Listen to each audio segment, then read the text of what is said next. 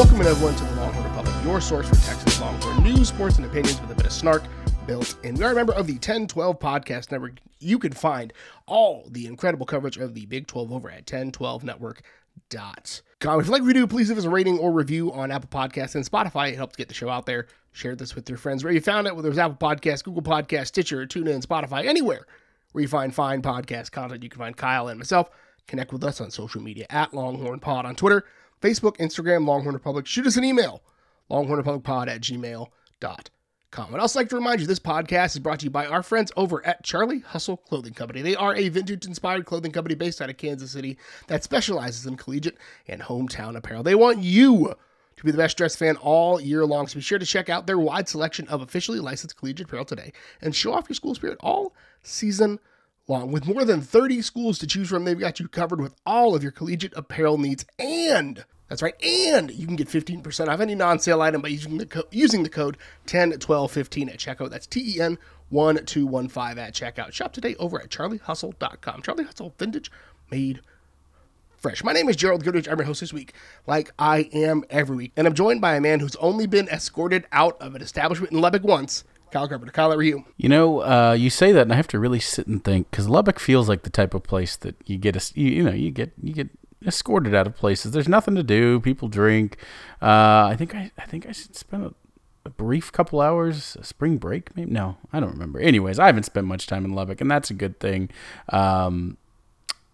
Lubbock just brings the nasty out in you. I think the folks who live there just are so genuinely unhappy with life that it's got to be one of the worst places to live on the face of the planet. What else is there to do other than get drunk and disorderly, right? Like, there's nothing really else to do in Lubbock. You get drunk, you get disorderly, you go to a football game, basketball game, whatever, and you get disorderly. We'll talk about that later, but we've got a lot to talk about today. Big baseball weekend, big diamond weekend overall. We'll also talk about the men trying to compete for a spot in the NCAA men's tournament. Let's talk about the ladies competing for the Big 12 championship, and then a lot of other great championship stuff on the line. We'll close the show out with some Godzillatron and some Bang the Drum. But we will start with that number 15 Texas men's baseball team at the dish, completing its third ever series shutout against Cal Poly to get a massive dose of adrenaline, a dose of whatever, heading into a big weekend coming up. They dismantled HCU in the middle of the week, and then they came out and just did whatever they wanted to against Cal Poly. 15-0 in that weekend series. Started off with a gem from LeBaron Johnson on Friday night. Yeah, innings, pitch, 8 Ks, 2 hits. He was named the Big 12 Pitcher of the Week. He was electric in that one. And look, they have a solid first starter who gave Texas some trouble as well. The 2 runs they needed, at least one of them. Both of them made it nice, but LeBaron went pretty much the entirety you expect for a starter in save position. Brought in Gage Boehm to get his first career save. It was kind of exactly the blueprint for a pitcher's win, and that's what, when you have a pitcher like LeBaron Johnson, you look for. So that's the LBJ game that we've been looking for. That's tremendous start to a weekend, and you thought, all right, it's going to be pretty good. I mean, you look at this entire weekend, the starters had 19 shutout innings.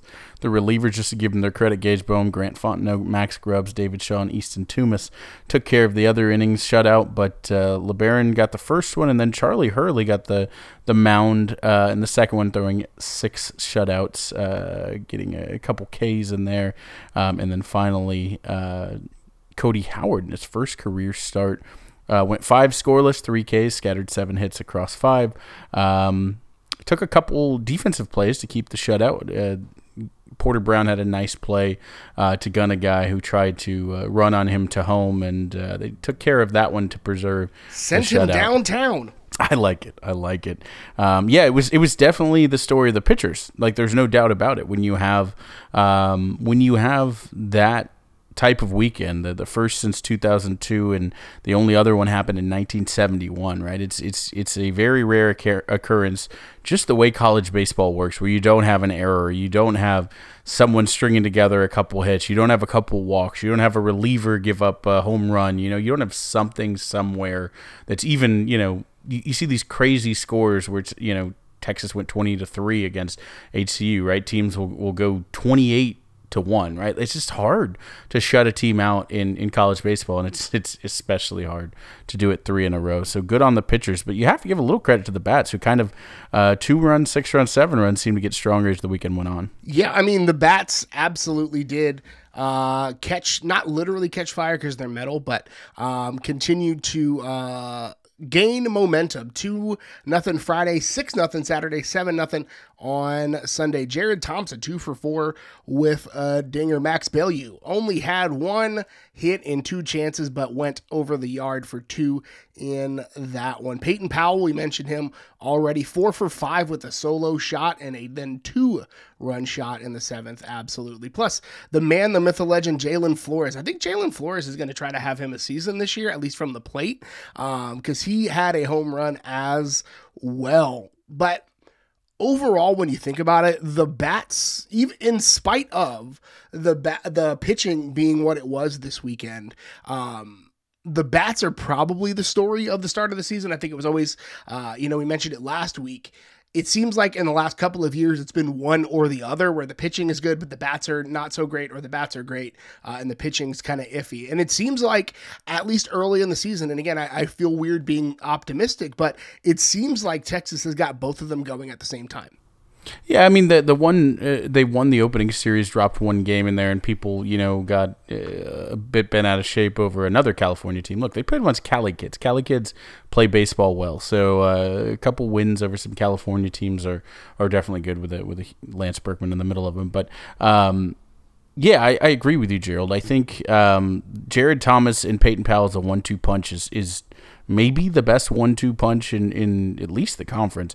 But let's see where it goes with that. Thomas is batting .581 with 5 doubles. We'll talk about a certain softball hitter who's the only reason he's not the hottest hitter in the state of Texas. With 5 doubles, 1 homer, and 14 runs scored because he gets on base. And then who drives him in? But Peyton Powell is hitting .441 with 3 doubles, a triple, 4 homers, and 18 RBIs. Powell was named the Big 12 Player of the Week. LeBaron Johnson, the Big 12 Pitcher of the Week. And to bring it back to where we started, the Texas pitching staff, under their new pitching coach, he's a upstart young hotshot who seems to be pretty good at this thing. Of course, I'm joking. David Pierce taking over those responsibilities. The staff ERA of 1.66 in Pierce's first season back as the pitching coach seems to be pretty darn good. I didn't believe the stat. I totally forgot that this happened last year. They did not have a shutout in 2023, and then they threw 3 of them this weekend, which is absolutely incredible. Again, staff ERA 1.66 for David Pierce's first year as the pitching coach. We said it in our preview. The guy knows what he's doing. Texas followed that big weekend with another big weekend, didn't have another shutout, but took on the St. John's Mike Anticos and won 15-4. Jalen Flores, told you, guy's going to try to have a year. 2 home runs, 6 RBI, including an 850 combined feet of home runs in that one. Yeah, another grand slam to go ahead. That one in the 4th inning. The guy likes to put him over the fence. Just a beautiful shot on both of them, actually, in the 7th. Another one. Will Gasparino, though, is the guy I was watching here. The freshman, everything, our top-rated recruit, big, giant, 5-tool player. He's got MLB scouts salivating. Look to kind of put it together in this one. Big day, going 3 for 3 with a double and 4 RBIs. He's at the bottom of the order. If he gets going like that, then watch out. He could slide up and hit, 5th, 6th by the end of the year if he really puts it all together and be a real weapon for this team. Luke Harrison came in relief and got the win. Texas started slow in this one, but obviously finished strong, 15-4. And the best part of the that Tuesday game was Tanner Witt came in, get a little confidence, get a little rust off still through a scoreless 9th inning, 1 ground out, 1 fly out, and ended the game with a strikeout. Didn't get the save because they were up big, but it was nice to see. We were all witnesses of that. Love it. So a big telling and consequential stretch, we'll say it. Next 7 games for Texas, heading on the road to their first road game of the season to play number 3 LSU, Texas State, and number 9 Vandy, which it's technically on the road, but not out of the state. We always hate when Texas goes to Minute Maid. It seems like terrible things happen there, but 3 LSU, Texas State, and number 9 Vandy. So we'll get to know what Texas is made of after that Astros Foundation College Classic this weekend. And then, that's right, then they get number 7, Texas A&M midweek.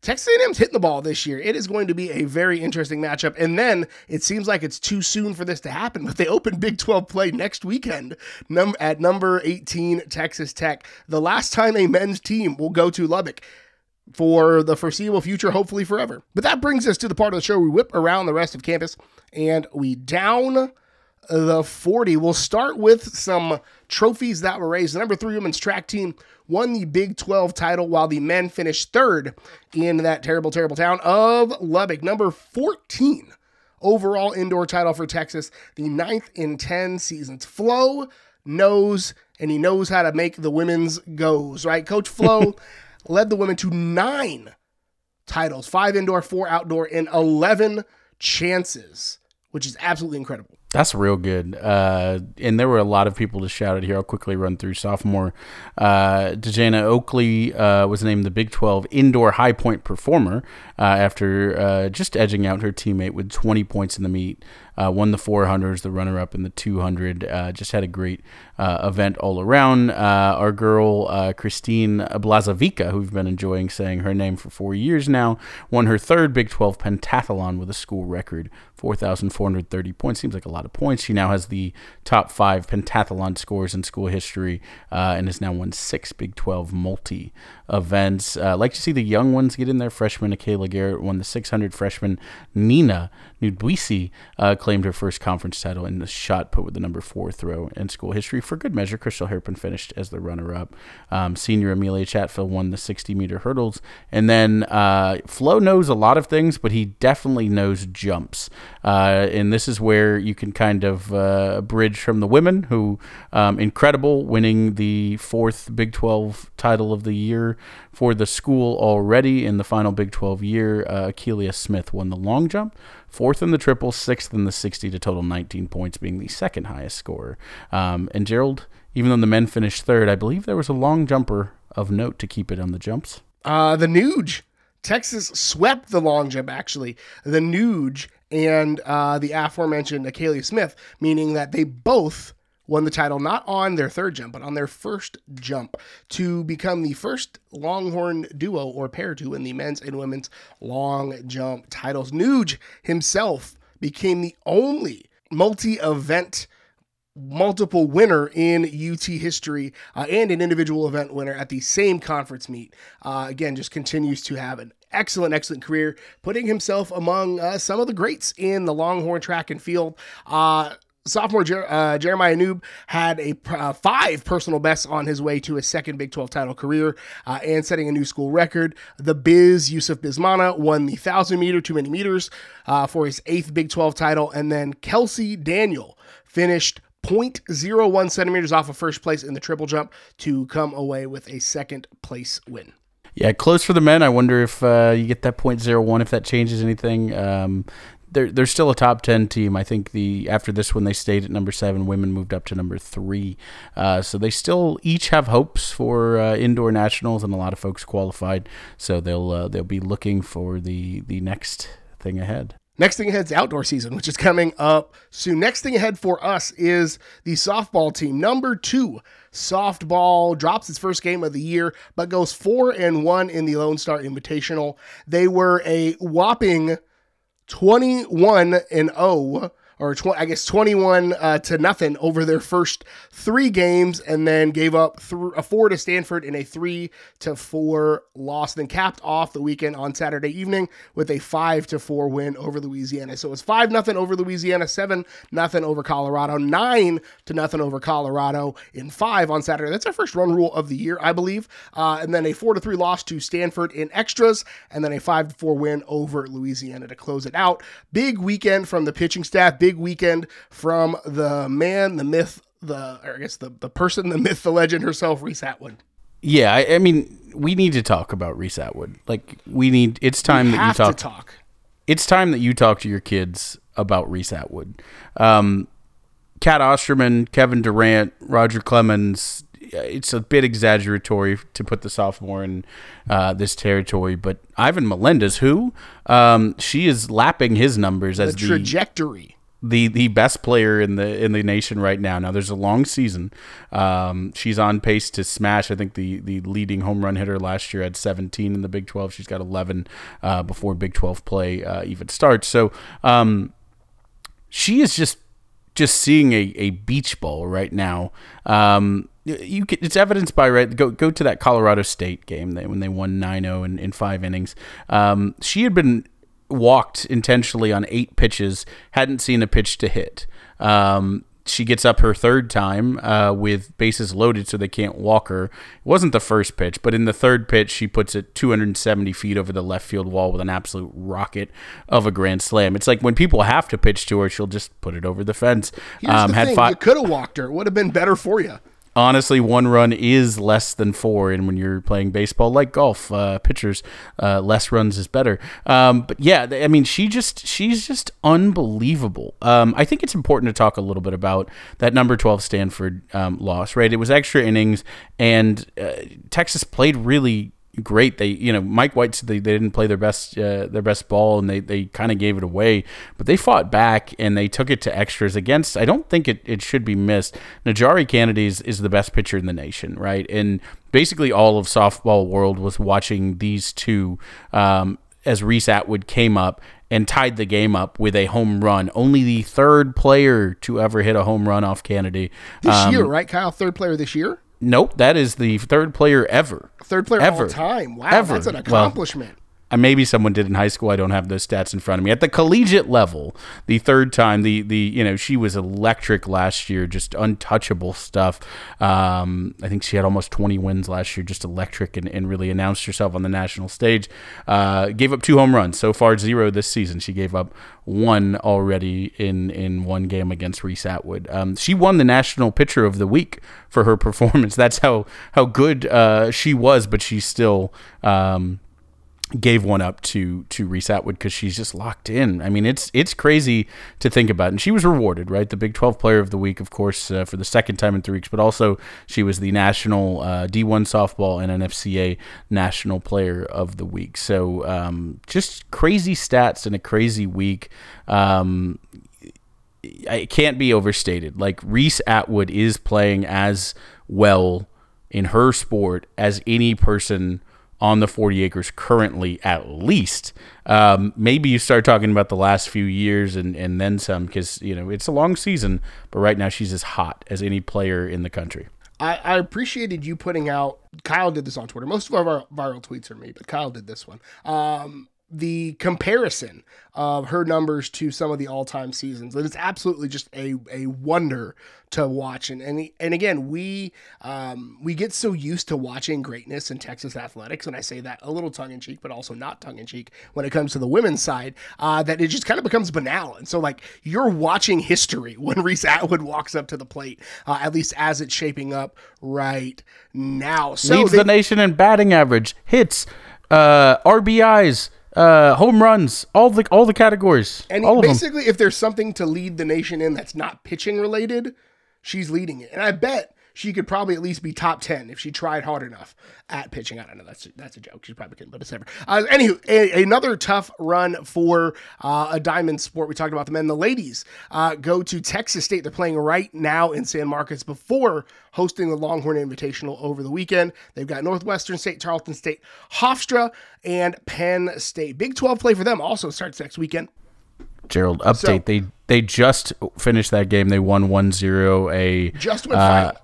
That's right, a 2-hit, 9-strikeout shutout for the freshman, who was just electric. I think we knew the pitching. We talked about the hitting for a long time, but Tegan Kevin is unbelievable as a freshman. Like, again, Kat Osterman comparisons are a bit premature, but she's going to be something really special. Another great freshman class after we talked about last year's freshman class. So a lot of talent in the pipeline for Coach White. Coach White doing the thing. Number 5, women's basketball, right before we started recording, fell to the Oklahoma Sooners on a last-second three-pointer to basically lock themselves into second place in the Big 12 for the regular season.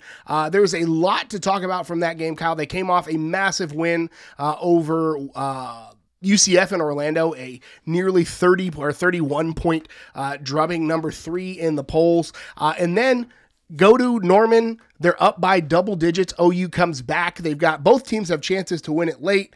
OU gets not 1, not 2, not 3, not 4, not 5, but 6 or 7 chances at the bucket to end it. Get bailed out by a phantom travel call when a player did not have possession of the ball, but that's neither here nor there because you can't give up 7-second chances at a game tying or game winning shot. You just can't do that. You can blame the refs all you want, and I will, but also there's a lot of that left on Texas that they could have decided themselves. Yeah, there's a 47-30 rebounding disparity. There's also a 21-5 offensive rebounding disparity. That's the story of the game. That's how OU stayed in it. But it's going to keep Vic Schaefer up at night.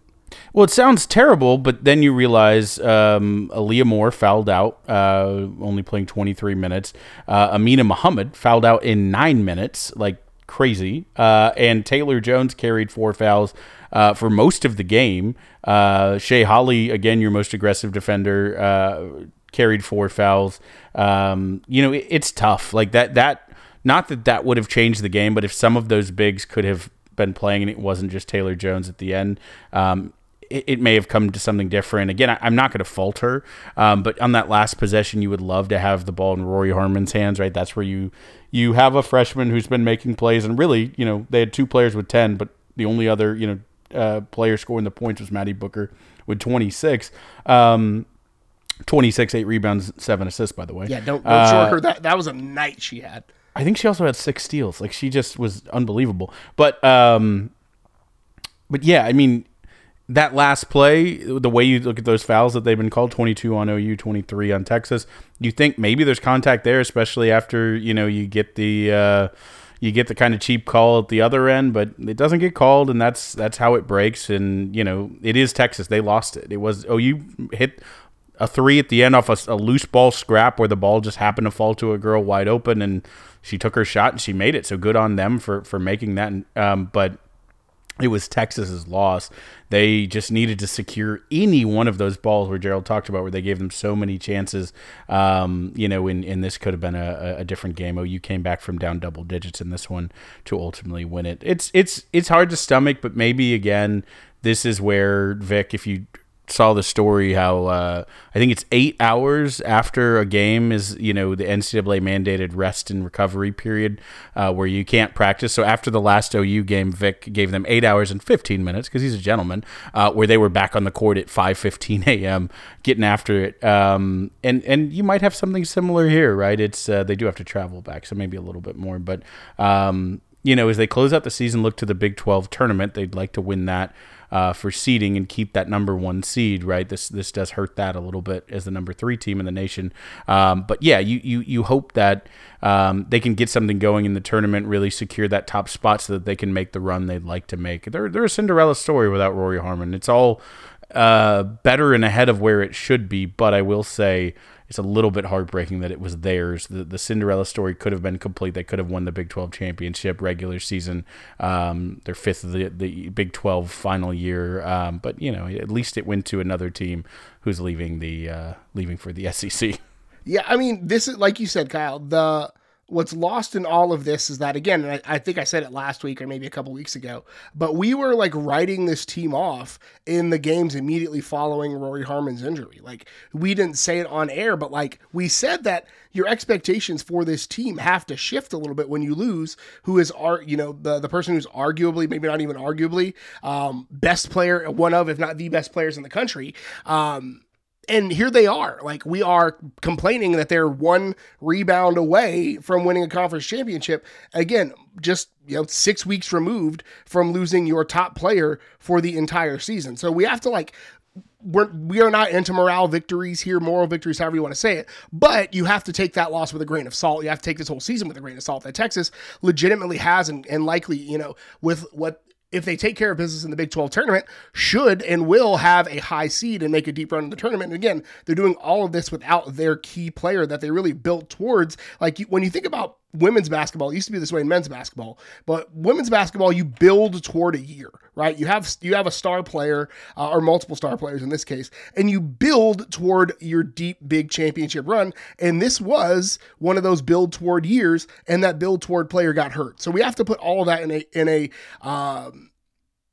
this can't be evaluated in a vacuum, is what I'm trying to say. So all those things said, Texas had a shot at a conference championship, could not convert. So they've got Big 12 tournament coming up. They've got likely they will be the number 2 seed on the opposite side of the bracket from OU. Hopefully they will play a third time and Texas can finally get a freaking win in that one. Speaking of going on the road and getting a dub, the Texas men went on the road to Lubbock and came away with a dub. They got absolutely murdered by Kansas, and I think took that personally and absolutely smacked the ravenous Texas Tech crowd 81-69. They led end to end. They were up by like 25 at one point. Absolutely ridiculous. Brock Cunningham tossed from the game. After, I'm going to be real, that was a legitimate tossable play. That was not a basketball play. That was a hip check. And it is what it is, but also, like, don't throw stuff on the court, you mouth breathers. Yeah, I mean, look, you could go either way with targeting on that one. No, I'm kidding. It's not football, but a solid tackle. Great form tackle. Look, yes, it was a flagrant foul. It was a flagrant one, at least, probably flagrant to his right. You don't have to try to defend it. He made a basketball play. The play before that, he tipped a pass. That's what Brock does. He hustles after. He had steal earlier where Chendall Weaver got the tar knocked out of him, where Brock was diving on the ground, right? That's what he does. He felt it. He internalized it. He brought some of that energy. He was basically going for a loose ball. Now, when the ball went out of bounds and that man was also running for a loose ball at full speed, did he, decide to hip check him into the booth? Sure he did. But, I'm okay with it. I'll say that on air. It's fine. I have no problem with the play, right? When you look at what their fans have done between the pitchforks with the bus and the chanting F Texas, like, they're just venomous, horrendous, terrible people. Like, I don't mind it. You're in their thing. Go make the energy play. Put those dudes a little fear in them. But it was a great actual basketball game. Rodney Terry said they won this game before they got on the plane with the way they practiced. And that's tremendous, right? Like, what a great mindset. He said, we've played in loud buildings before, right? That building they expected that to win it for them and didn't do anything. I love that. Talk your stuff, Rodney Terry, right? I mean, you're looking at Bart Torvik's number 23 team, Ken Palm's number 28 team. I think they probably secured a tournament with that win, but they need to go finish it out. And if they get hot at the right time, good for them. But at the very least, this was a must-have game, and it was never in question. End to end, they led this thing. The final score, if you didn't watch it, looks closer than it was. I think Tech hit a last-second meaningless three-pointer, but even still, it was like a 20-point game most of this game. It was, I think, 25 points when Brock actually got ejected. But Dylan Dessou, surprised if you heard this before, led all scorers with 21. Max Asmus returned to form, scored 18. Texas looked good. Those are the two big names with, I love to see this, their third leading scorer, Chendall Weaver with 15, right? I think those two as your main ball handlers, main scorers, main offensive weapons. Weaver as a guy who's running the floor, making plays, bringing the energy. They found something in their formula that seems to work. Now, we didn't necessarily see that against Kansas, and that's okay. But it is an inconsistent team, but on the right night, when they're focused and locked in from the moment they tipped off, they looked the part. When that Texas team shows up, they can hang with anyone. I'm starting to sound like a broken record because I've said it on multiple weeks. We have seen the highs of this team and we've seen the lows of this team, and we saw them both illustrated in these last two games, right? That outing against Kansas was the low. They came out flat. the Stars couldn't get any sort of offense going, and Texas looked like a really terrible team. And then the Stars got going in Lubbock. The Stars at night were real bright in the heart of West Texas, and Texas came up with a huge win to lock themselves in. I can't say lock. I won't say lock, but Texas is all but guaranteed at this point probably a spot in the NCAA tournament. Yeah, I think I saw something that said like they 111 out of 115 computer simulations had them in. They're pretty close to like a 9, likely 10 seed. Just have to kind of see out the rest of this year, their final games, and show up and do the things that they know they can do. I think they should be in with 4 quad 1 road wins, puts them I think in the top 10 in the country in that stat. So it's hard to say that team shouldn't make the tournament. You think about, they took the number 1 team objectively outright, very, very, very, very good U of H team to overtime, and much like we just talked about that OU women's game, they should have won that game, but fumbled it away. Those things matter, I think, in their net ranking and where they'll be. So I'm feeling much, much more confident after that win. Absolutely.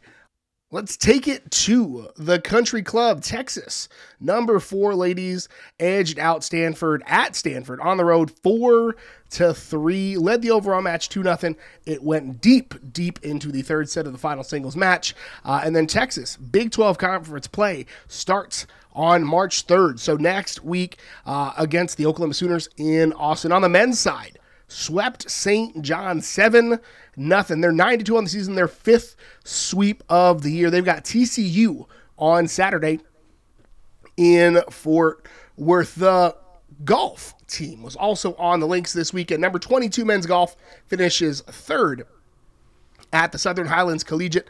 Tommy Morrison cards a college best 5 under 67 on Tuesday to finish in a tie for 6th in the individual standings, while Nathan Petrosino slipped just a bit on the last day to go from 3rd to 9th in the individual rankings. 8 ranked teams in that, including 3 of the top 5. And Christian Moss did not compete because he was off doing some international play.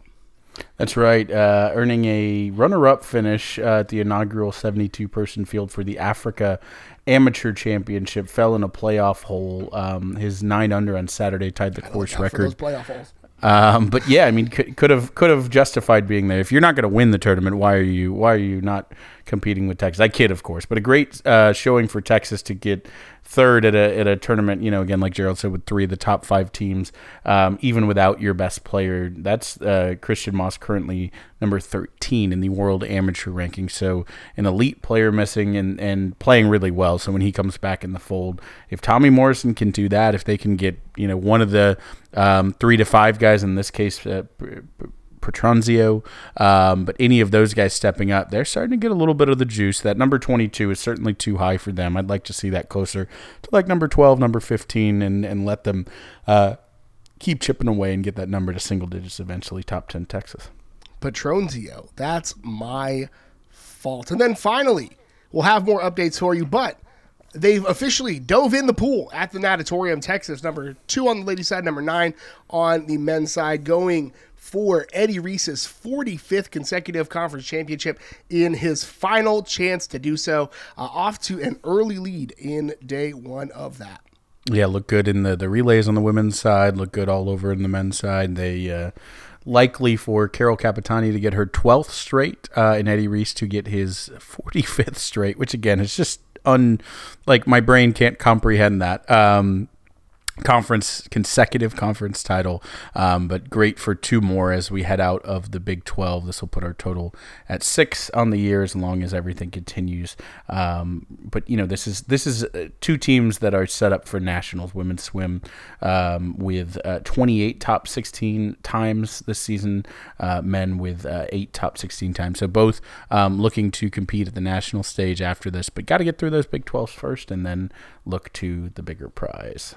All right, Gerald, now let's take a look at the world through some burnt Orange Lenses. Love this every year. I think it's their third year doing it. Their 10K for 10K game to close out the season. Vic Schaefer has pledged $10,000 if 10,000 fans show up to Senior Day on Saturday against BYU. That's donations going to the neighborhood Longhorn program. I believe the last 2 years they've raised over $100,000 at each of these games for that one. Yeah, get out if you can. It's the game is not that expensive to go to. The ladies' games are always very cost effective. Take the family out to check it out and be a part of doing some good, because Chris Del Conte announced that he will match Vic Schaefer's 10K if we can get 10K fans out there. That's right. And it is Senior Day. Shaylee Gonzalez getting to play her old team in BYU, has exhausted her eligibility. Khadija Faye as well.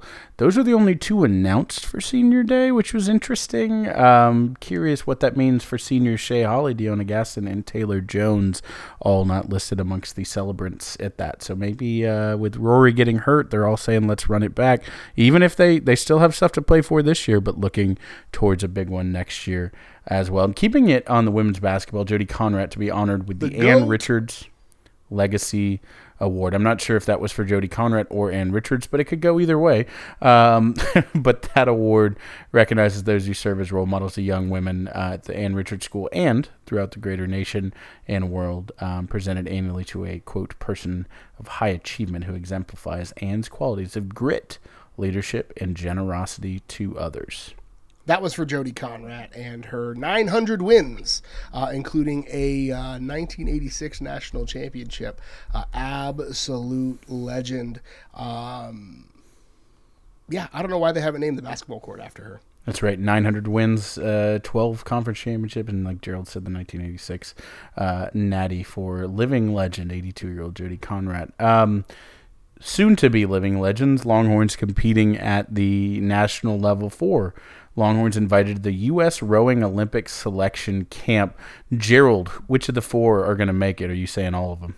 I mean, I want to say all of them. Probably like Froelich and Nifton, maybe. Probably are my two. Like if I had to put a bet on something. You heard it here first. Names on the list. Good friend of the pod, Rachel Rain, 3-year coxswain of multiple national championships, all-time coxswain who's just getting absolutely crushed by Gerald. If you want to come on and take your shots back at Gerald, Rachel Rain, please come on the podcast. Also invited, in addition to Rain, is Daisy Mazzo Manson, one of my favorite names in the past decade or so of Longhorn sports. But yes, they are all competing for a spot on Team USA for the 2024 Paris Olympics. Hometown Kate Nifton is certainly a favorite from Austin. Longhorn legacy, doing her thing. Love that. Speaking of full transparency, those are just the first two names on the list. That's not true. I'm creating a personal beef between Rachel Rain and Gerald. This is going to happen. Speaking of beef, North Texas thought they were getting the next big coach from the Dallas area, former Dallas High School legendary coach Chris Gilbert. Went there for a year to coach on field and just couldn't shake the Texas of it all. Is making his way back to the 40. Huge recruiting win for Texas in a lot of ways. Chris Gilbert is just an absolute, like I said, legend. Part of the reason how and why Texas and Sark were able to get back into Dallas after being effectively shut out of Dallas for several years. And especially great to see it because friend of the show, Joe Hamilton, is going to College Station. And if you haven't kept up with old Joe came on early in the podcast days to talk about recruiting, but Joe is now one of the up and comers in the recruiting world. He was with Billy Napier at Louisiana and then went with him to Florida, and I think made a smart career decision to take the job at A&M this year to help bolster their recruiting. DJ Lagway's dad said that Joe was a big reason why DJ Lagway, yes, that top quarterback recruit, went to Florida. Yeah, our guy Joe is a friend of the pod for a long time, friend of Texas, now enemy of Texas. If he ever wants to come on the pod, we'll still talk a little trash with him. But he's hate to see that in A&M. They actually got a really good one. But Texas did as well with Chris Gilbert coming back. Keeping it football, though, Gerald. at the highest levels. The NFL Combine starts tomorrow. A school record 11 Longhorns will be competing. Who are you most excited to see just, get the spotlight, do their drills, compete at the Combine? Of all of the players that are competing in the drills, I would say I'm really curious to see what Xavier Worthy runs in the 40-yard dash. I'm also curious to see what T. Sweat and Byron Murphy do in the line drills. And then ultimately, I'm curious to see who Jonathan Brooks ends up interviewing with, because there have been multiple draft writers and draft analysts that have Jonathan Brooks at RB1 in spite of the injury. And so I am very curious to see who talks to him. Again, it's not like the world's deepest running back class in the world. And, the NFL has devalued running backs to a hilarious degree, but being the first running back off the board is the first running back off the board. That's absolutely right, Gerald. And I can't blame you. I think Jonathan Brooks is an exciting story and should be RB1. Even despite that injury, love to hear that. I am really excited just to see Byron Murphy. He's crushing the interviews, he's crushing the drills. He does what he does, keeps moving up the draft charts. I will root for T'Vondre Sweat in the 40-yard dash. I really do. Just want to see that. My guy's going to break 5. I'm sure of that. He's looking svelte, looking great. I'm hoping Jordan Whittington can just, again, kill the interviews. He's going to be on a team, and he's going to be beloved on a team, and he's going to contribute. I'm so excited to see where he goes. But really, for all these guys, I'm going to take the cop-out answer and say I need 11 Longhorns to show out and 11 GMs at least to say I need those guys on my team. And speaking of needing guys on your team, Gerald, I'm going to read this exactly as I wrote it in the notes, which is NIL preliminary injunction ruling equals Bagmen Rumspringa ? I don't know what it all means, but it seems like at this point, the NCAA is somehow even more useless in enforcing its own rules? ? Yeah, it will be an interesting to watch. If you're not familiar with it, basically the NCAA ruling came out, or the preliminary injunction ruling came out saying effectively the NCAA is even more neutered and can do nothing. So the Wild West just got wilder. It's a good time to be the rich boys in Texas. So A&M, Texas, others, it's going to be fun. Gerald, let's take it home with our final segments here with Godzillatron. What do you watch on your giant screen? Yeah, so I have been talking about the book series I'm reading, The Expanse. I finished the second book, Caliban's War. Not quite as good. I will say I enjoyed it quite a bit. The ending was right up my alley. I don't want to spoil it, but if you know anything about my sensibilities and you read that book, you'll know exactly why I loved it. Started book 3 an hour before we recorded this podcast as I was watching the basketball game because that ADHD is a monster, so I was trying to do both at the same time. I went to the movie theater by myself for the first time in a long time and watched the anime Demon Slayer release. It wasn't really a new release. It was just the first episode of the next season shown on a big screen. But that is basically what that show is made for. It is very visually appealing, and so I had a good time with it. And then I just rewatched Dune as well, the first Dune, because my wife and I are going to go see it this weekend for a date night. I love it. Gerald, do you have a favorite commencement speech you've ever seen? Oh, man. It's probably the one that you've got in yours. All right, well, don't tip it then. That's fair. I'm not going to ruin it, but that's a good one. That's fair. Will Ferrell had a pretty good one, I think, too. I don't disagree with you, but my favorite that I've seen, and maybe again this is the Texas homer in me, was the 2014 commencement speech from Bill McRaven. I rewatch that pretty often. If you're not familiar with Bill McRaven, he is of course a UT journalism school graduate who went on to do many things, including lead the raid, which captured and killed Osama bin Laden. Talks about kind of his experience of interrogating and overseeing Saddam Hussein's imprisonment. Wild stories for, again, a guy who graduated from UT's J School like Gerald and I. But his speech is so tremendously good. You should listen to it all the time. It starts with his 10 maxims that he learned through SEAL training and his life and experience, and starts with "Make Your Bed," right? And that's the name of his book, which he wrote to expand on that. And I thought the speech was great, and I have re-listened to it. It's my first time listening to the audiobook, which again I'd recommend because his voice is great and he's a great storyteller of him expanding on each of those 10 in a full book. And it's short. It's a short listen, but it's really worthwhile. It's inspiring. It's kind of grounding and humbling, and I won't, tip too many of the pillars and what he has to say about them, but it's really easy, practical stuff with crazy, experience and stories behind it. But it's great. I would recommend it to everyone. That's Admiral Bill McRaven's Make Your Bed. Do it. Make your bed. Start your day with an accomplishment.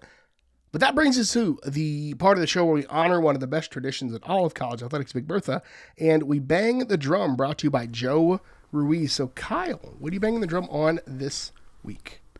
Gerald, I have a very simple proposition for the University of Texas, and I think they've already pretty much made this decision. It is never go to Lubbock, Texas again after this year. We've had great times in Lubbock recently, right? The 57-7 win by the football team this year, great way to leave that. The indoor track team, the women's team, just winning a title there in Lubbock, which, again, great way to leave it, never go back. Volleyball getting a sweep the last time we were in Lubbock. It's been a very, very good time. By the way, the women's track, the fourth one is Gerald, I looked this up and confirmed it. It's true, the 40th Big 12 championship in the last 4 years for the University of Texas, which is silly. But they should just keep going to Lubbock this year and winning, and then never go again. Also soccer, by the way, I forgot that the last time we played, Texas Tech beat them in the Big 12 championship 1-0 when they were ranked number 4, but that's neither here nor there. Never go back. Never play a home and home. Never play Tech at all. Like, just leave Lubbock where it is. We're going for baseball this a couple weeks from now to play the series there. I hope we sweep it. Softball will have to go. I hope they win. Whatever sport we play, keep getting wins, but then just never go back. They don't deserve the relevance, the TV, the eyeballs, the tourism dollars, the trips to the Prairie Dog Museum. I don't know what else you do in Lubbock. Just never go back. Like, let them wither on the vine and die. They are irrelevant. Nothing runs through them except their gas station level food. It's nothing. It's a terrible blight on Texas. And as you saw from the way they've treated our basketball team, the way they threw stuff on the floor and their coach had to get on the mic and implore them to be decent humans, the way they joined the field and pushed over UT players in football. They're just immature hillbilly, not even hillbilly, just like desert bumpkins who just don't deserve any attention. I don't know how to follow such a wonderful soliloquy, so I will jump in with my own. I am banging the drum this week on something that's like not normally in our purview, but I have a lot to say about it. If you saw the viral video over the weekend, Cam Newton was at a football camp in a tournament, had a team playing. His team actually won, but some randos decided to run up on Cam Newton, and Cam Newton showed you why professional athletes are the pinnacle of human evolution. They ran up on a man that was 6'5", 240 pounds, I believe, if memory serves, and he did not even lose his silly hat in the altercation. And so I'm here just to say, like, one, when someone's out giving back to the community, or when people that are notable, leave them alone. Whether you're trying to go up and say nice things, or you're going to try to challenge them to a fight and try to get some clout for your random business like these young men did, just leave them alone. Leave people alone. Teach your kids to be respectful of folks that are doing nice things, because they will stop doing them eventually if we don't leave them the heck alone.